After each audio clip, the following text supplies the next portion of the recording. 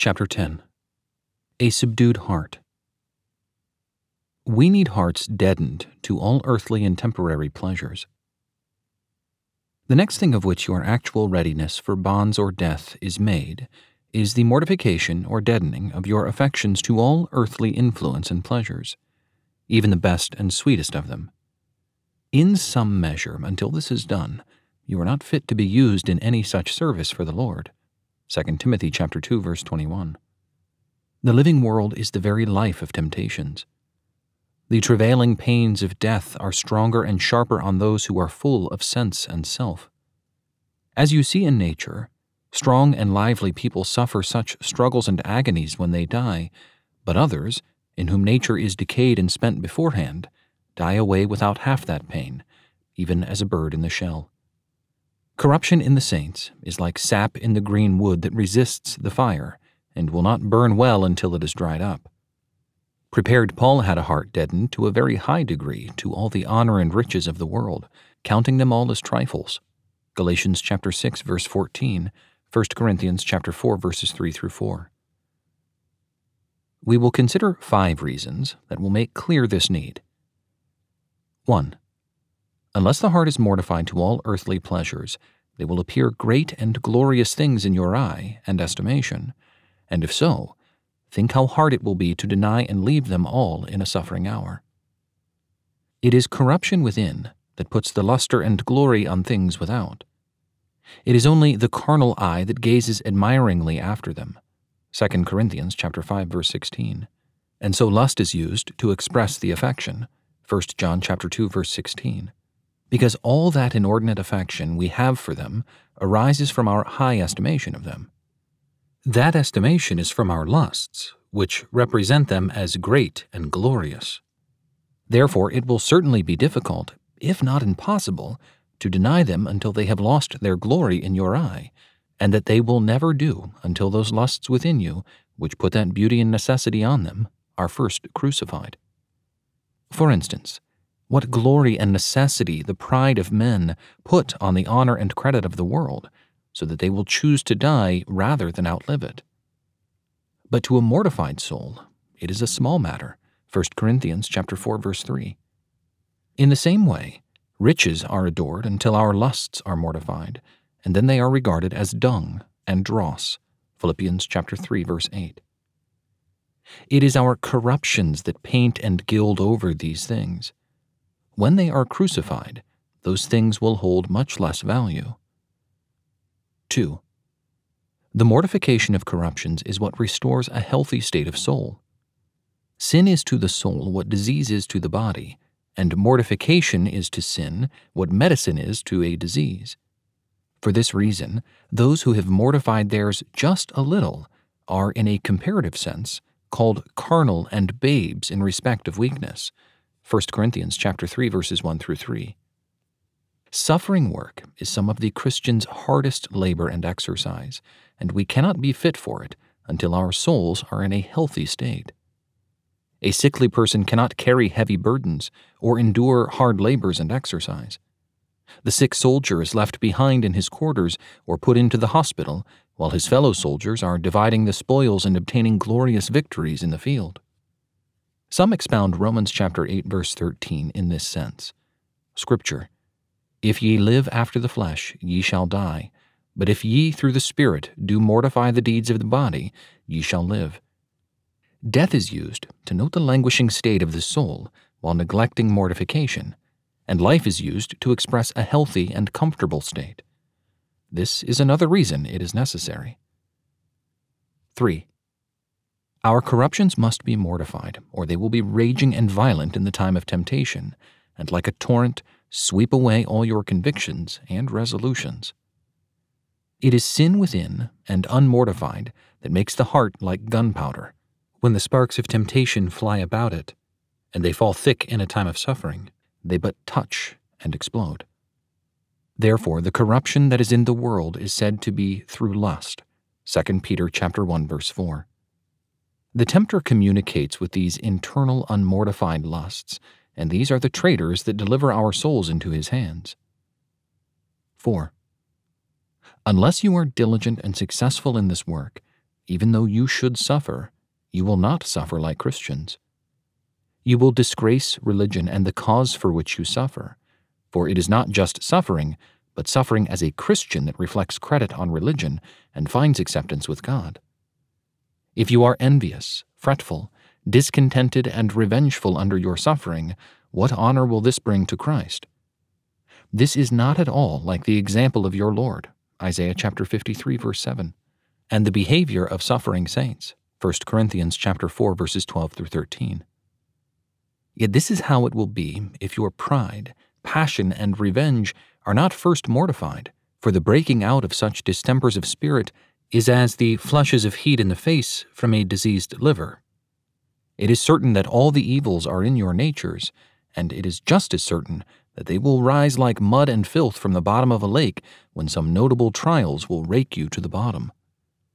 When nature is troubled, it reveals its true character. 5. Last, mortification must be studied and plied with diligence.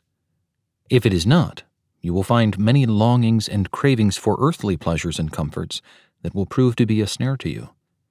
What is sin but the corrupt and contaminated appetite of the creature for things that are earthly and sensual, relishing more sweetness and delight in them than in the blessed God?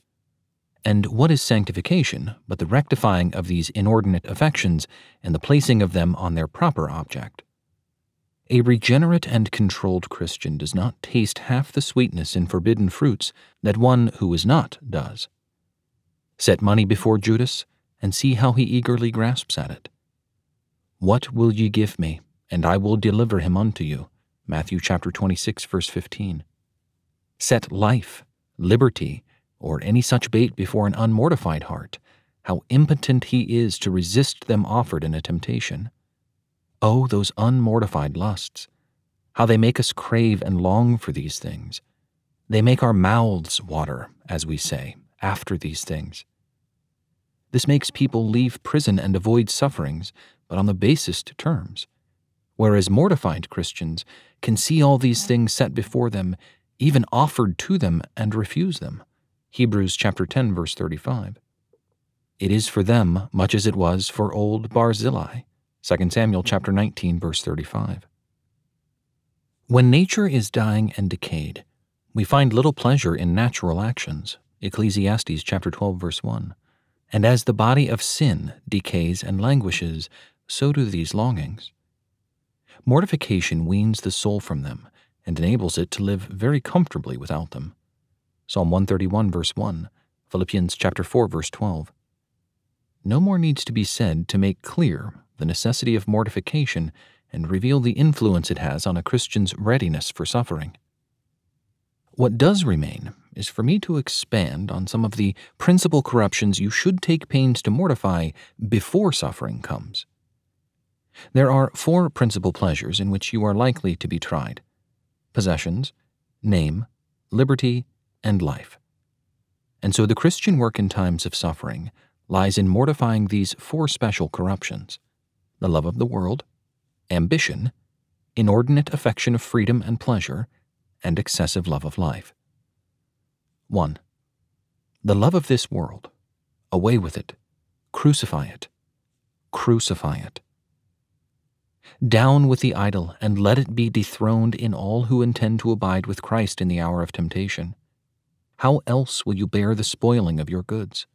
How will you be able to part with everything for Christ as these blessed souls did? It grieves my heart to see how many of those who profess Christ are carried captive at the chariot wheels of a bewitching world. Oh, it would have been good if many of those professors had never tasted so much of the sweetness of it. I beg you, for the Lord's sake, lower your estimation of it, and lower your affection for it, or temptations will sink you before long. I will offer 5 or 6 aids to help you crucify it. 1. Consider your vows to Christ, and how you have chosen and professed Him for your Lord and husband. Your doting on the world is then adultery against Christ. James chapter 4, verse 4. If Christ is your husband, He must be a covering to your eyes. An unchaste glance on the world wounds Him. 2. The more you prize the world, the more you will be tormented by it. If you prized and loved it less, it would upset and vex you less. It is our doting on it that makes it draw blood at parting. 3. Learn what Scripture says of the world, and rectify your judgments and affections by it. If you have the true picture and representation of it drawn by the hand of God Himself, 1 John chapter 2, verse 16, you will see it is nothing but a delusive glory that passes away. What has become of those who lived in the world just 100 years ago? What could the world do for them? Have they not all gone down to the sides of the pit? Scripture, but he that doeth the will of God abideth forever. 1 John chapter 2, verse 17. 4. Study and contemplate Christ and the things above more. This will veil all love of this world's glory and kill it at the root. Philippians chapter 3, verses 8 through 9. It is as when you gaze on the sun, then take your eye from that bright and glorious creature and look to the earth, and there appears a veil of darkness overspreading the face of it, so that you can see nothing. I wonder how those who pretend to live above and enjoy communion with God can ever relish such sweetness in the world, or have their hearts enticed and captivated by it. 5. Always remember that by your love and delight in worldly things, you furnish the devil with the best bait he has to catch and destroy your souls. If your hearts were dead to these things, he would not have a handle to catch hold of. What does he have to offer you and tempt you from Christ with, except a little money or some other poor fleeting reward? And how little would that soul that looks on it all as dirt be moved by such a temptation? 6. Last, take notice of the approaches of eternity. Remember, you are almost at the end of time, and when you come to launch out into that endless ocean, how will these things look then? It seems glorious while you are in the chase and pursuit of it, but on a deathbed, you will catch up with it, and then you will see what a deceitful and vain thing it is. Stand by the beds of the dying, and hear how they speak of it. Oh, the difference between our perceptions then and now. So labor to wean off your attachments and crucify them to the world. 2. Mortify your ambition and vain admiration of the repute and credit of the world. Do not stand on so vain a thing as this. Judge it a small thing to be judged of man, to have your names cast out as evil. Do not let mockery and reproaches be such terrible things to you. It is without a doubt a great trial, or else the Holy Spirit would not have added a peculiar epithet to it that is not given to any other of the sufferings of the saints. He does not say cruel tortures, cruel stonings, burnings, or slaying with the sword, but cruel mockings. Hebrews chapter 11, verse 36. But learn to be dead to and unaffected by these things. Value the reproaching world as light and as low as it values you, despising the shame as your Master Christ did. Hebrews chapter 12, verse 2. And to promote its mortification, use these helps. 1. Consider that this is no new or strange thing that has happened to you. The holiest of people have passed through similar, if not worse, trials. Hebrews chapter 10, verse 33, Psalm 44, verse 14. Reproaches have been the lot of the best. They called Athanasius, Sathanasius, Cyprianus, Caprianus, a gatherer of dung. Blessed Paul, a pestilent fellow, Acts chapter 24, verse 5. Sweet Mr. Denley, as he was being burned at the stake, was singing a psalm in the midst of the flames. Dr. Story threw a bundle of sticks at his face and said in jest, "I have spoiled a good old song." 2. It may be that religion has been reproached and scoffed at for your sakes. If so, do not think it much to be reproached for religion's sake. 3. It is much better to be reproached by men for performing your duty than by your own conscience for neglecting it. If all is quiet within, never be moved at the noise and clamor without.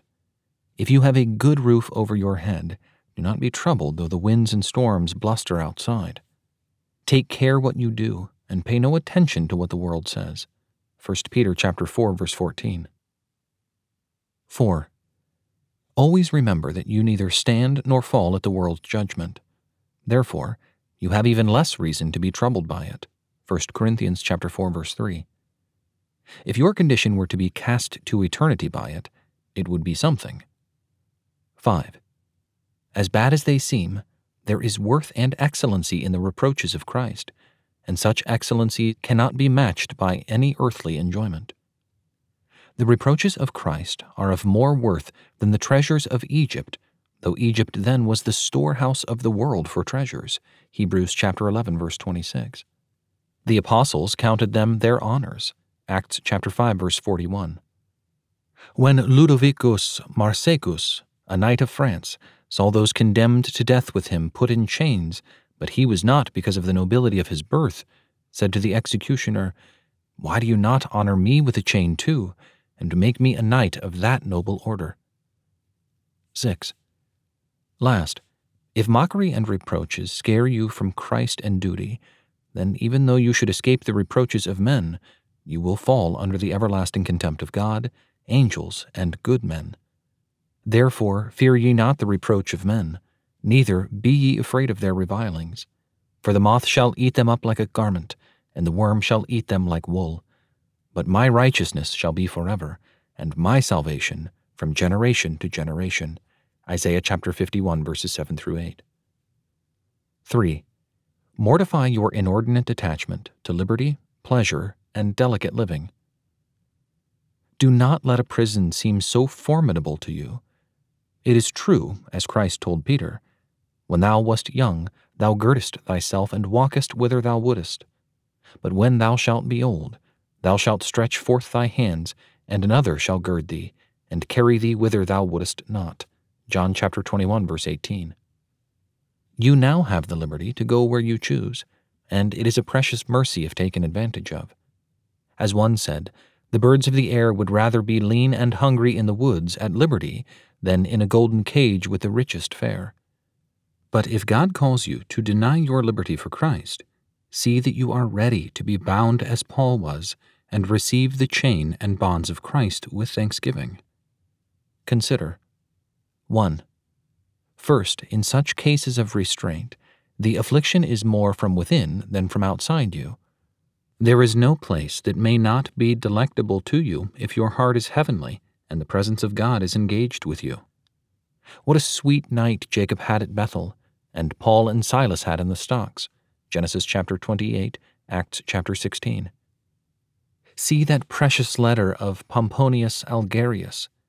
If the presence of Christ once changed a prison into a kind of heaven, what will it do in heaven itself, which even here makes a dungeon like heaven? It is your own unbelief and impatience that gives you more trouble than your physical condition. 2. No jailer can keep the Comforter from you if you are the Lord's prisoners. Acts chapter 16. If they could lock out the Spirit from you, prison would be a dismal place indeed. But there the saints frequently have their clearest visions of God and sweetest presence of the Spirit. You are the Lord's freemen while men's prisoners. All the world cannot divest you of the state of liberty Christ has purchased for you. John chapter 8, verse 36. 3. Though a prison looks sad and dismal, it is not hell. Oh, bless God for that, for hell is a sad prison indeed. Beloved, men have their prisons, and God has his. God's prison is a terrible prison. Thousands are now there in chains, 1 Peter chapter 3, verse 19, and there you deserved to have been sent long ago. If God exchanges hell for a prison, have you any reason to complain? 4. No matter how relentless and cruel men are to you, the Lord Jesus is kind and tender-hearted to his prisoners. He puts the kindnesses that any show them on his own account. Matthew chapter 25, verse 36. He looks down from heaven to hear the groaning of the prisoner. Psalm 102, verse 20. He will tenderly sympathize with you in all your prison struggles and troubles. 5. Prisons have been inaugurated and perfumed by the best and holiest of men in all ages. 1 Kings chapter 22, verse 27. Jeremiah chapter 32, verse 2. Matthew chapter 4, verse 12, Acts chapter 5 verse 18 and chapter 26 verse 10. God has made it a settled school of discipline to them. 6. Should you commit a sin to avoid prison, instead of being man's prisoner, you will be imprisoned by God, for he has a prison for your souls even in this world. Psalm 142 verse 7. This prison is 10,000 times more dreadful than any dungeon in the world. Oh, it is a dark prison. There is nothing to let in the least beam of God's countenance on your poor souls. What a sad exchange you will have made. 7. Consider what a ground of comfort God has laid in His Word to obviate the fears and terrors incident to us in such a condition. Scripture: Fear none of those things which thou shalt suffer. Behold, the devil shall cast some of you into prison, that ye may be tried, and ye shall have tribulation 10 days. Be thou faithful unto death, and I will give thee a crown of life. Revelation chapter 2 verse 10. God has limited Satan and his instruments in time, number, and all circumstances of the trial. 8. You do not know what mercy may be in it. It may be a time of retirement from the world and the clamors and distractions that are outside. These days of imprisonment may be your holy days, as a prisoner of Christ once called them. 4. Mortify your heart to the excessive and inordinate love of life. This, I confess, is the highest and hardest point of self-denial, because it wraps up all other self-interests in it. But consider. 1. Though life is very dear, Jesus Christ is 10,000 times dearer than your life. If you are a saint, He is the life of your life and the length of your days, and in comparison to Him and His glory, saints should and have despised and slighted their lives. Luke chapter 14 verse 26, Revelation chapter 12 verse 11. 2. You must die at some point. If you shrink from Christ, you may protract a miserable life for a few days longer, but in the meantime, lose that which is better than life. Psalm 63 verse 3, Matthew chapter 10 verse 39. Oh, when you lie on your deathbed, you will wish that you had obeyed God's call and been able to depart in peace. 3. If you have passionately covenanted with Christ, as all sincere believers have done, then you have yielded your lives to Him to be used for His glory. Romans chapter 14 verse 7. Christ both lived and died for you, and you ought to live as Christ. And all the excellency you see in life consists in the reference and subserviency it has to His glory. I say then, if you have understandingly and passionately transacted in a covenant way with Him, you will care not so much about how to shun death as you will about by what death you may most glorify God. John chapter 21 verse 19. And certainly, you can never lay them down on a more honorable and comforting account than in His cause and for His sake. It troubled Luther greatly that he carried his blood to his grave. 4. To die for Christ is one of the highest testimonies of your love for Him that you are capable of. John chapter 13 verse 37. Yes, it is a kind of testimony of your love to the Lord Jesus that even angels are not capable of making. 5. Why should you decline even a violent death for Christ? When the bitterness of death is past, there is no hell following the pale horse. It cannot separate you from Christ. Romans chapter 8 verses 38 through 39. 6. Think what a death Christ suffered for you. The fullness of the wrath both of God and man met together, so that He was sore amazed. Mark chapter 14 verse 33. Yet He desired it for your sakes. 7. Think what a life you will have with Christ as soon as this one is delivered up to and for Him. 2 Timothy chapter 2 verse 12. In just a wink, you will see God. Oh, that these things might provoke you to continue to apply the work of mortification.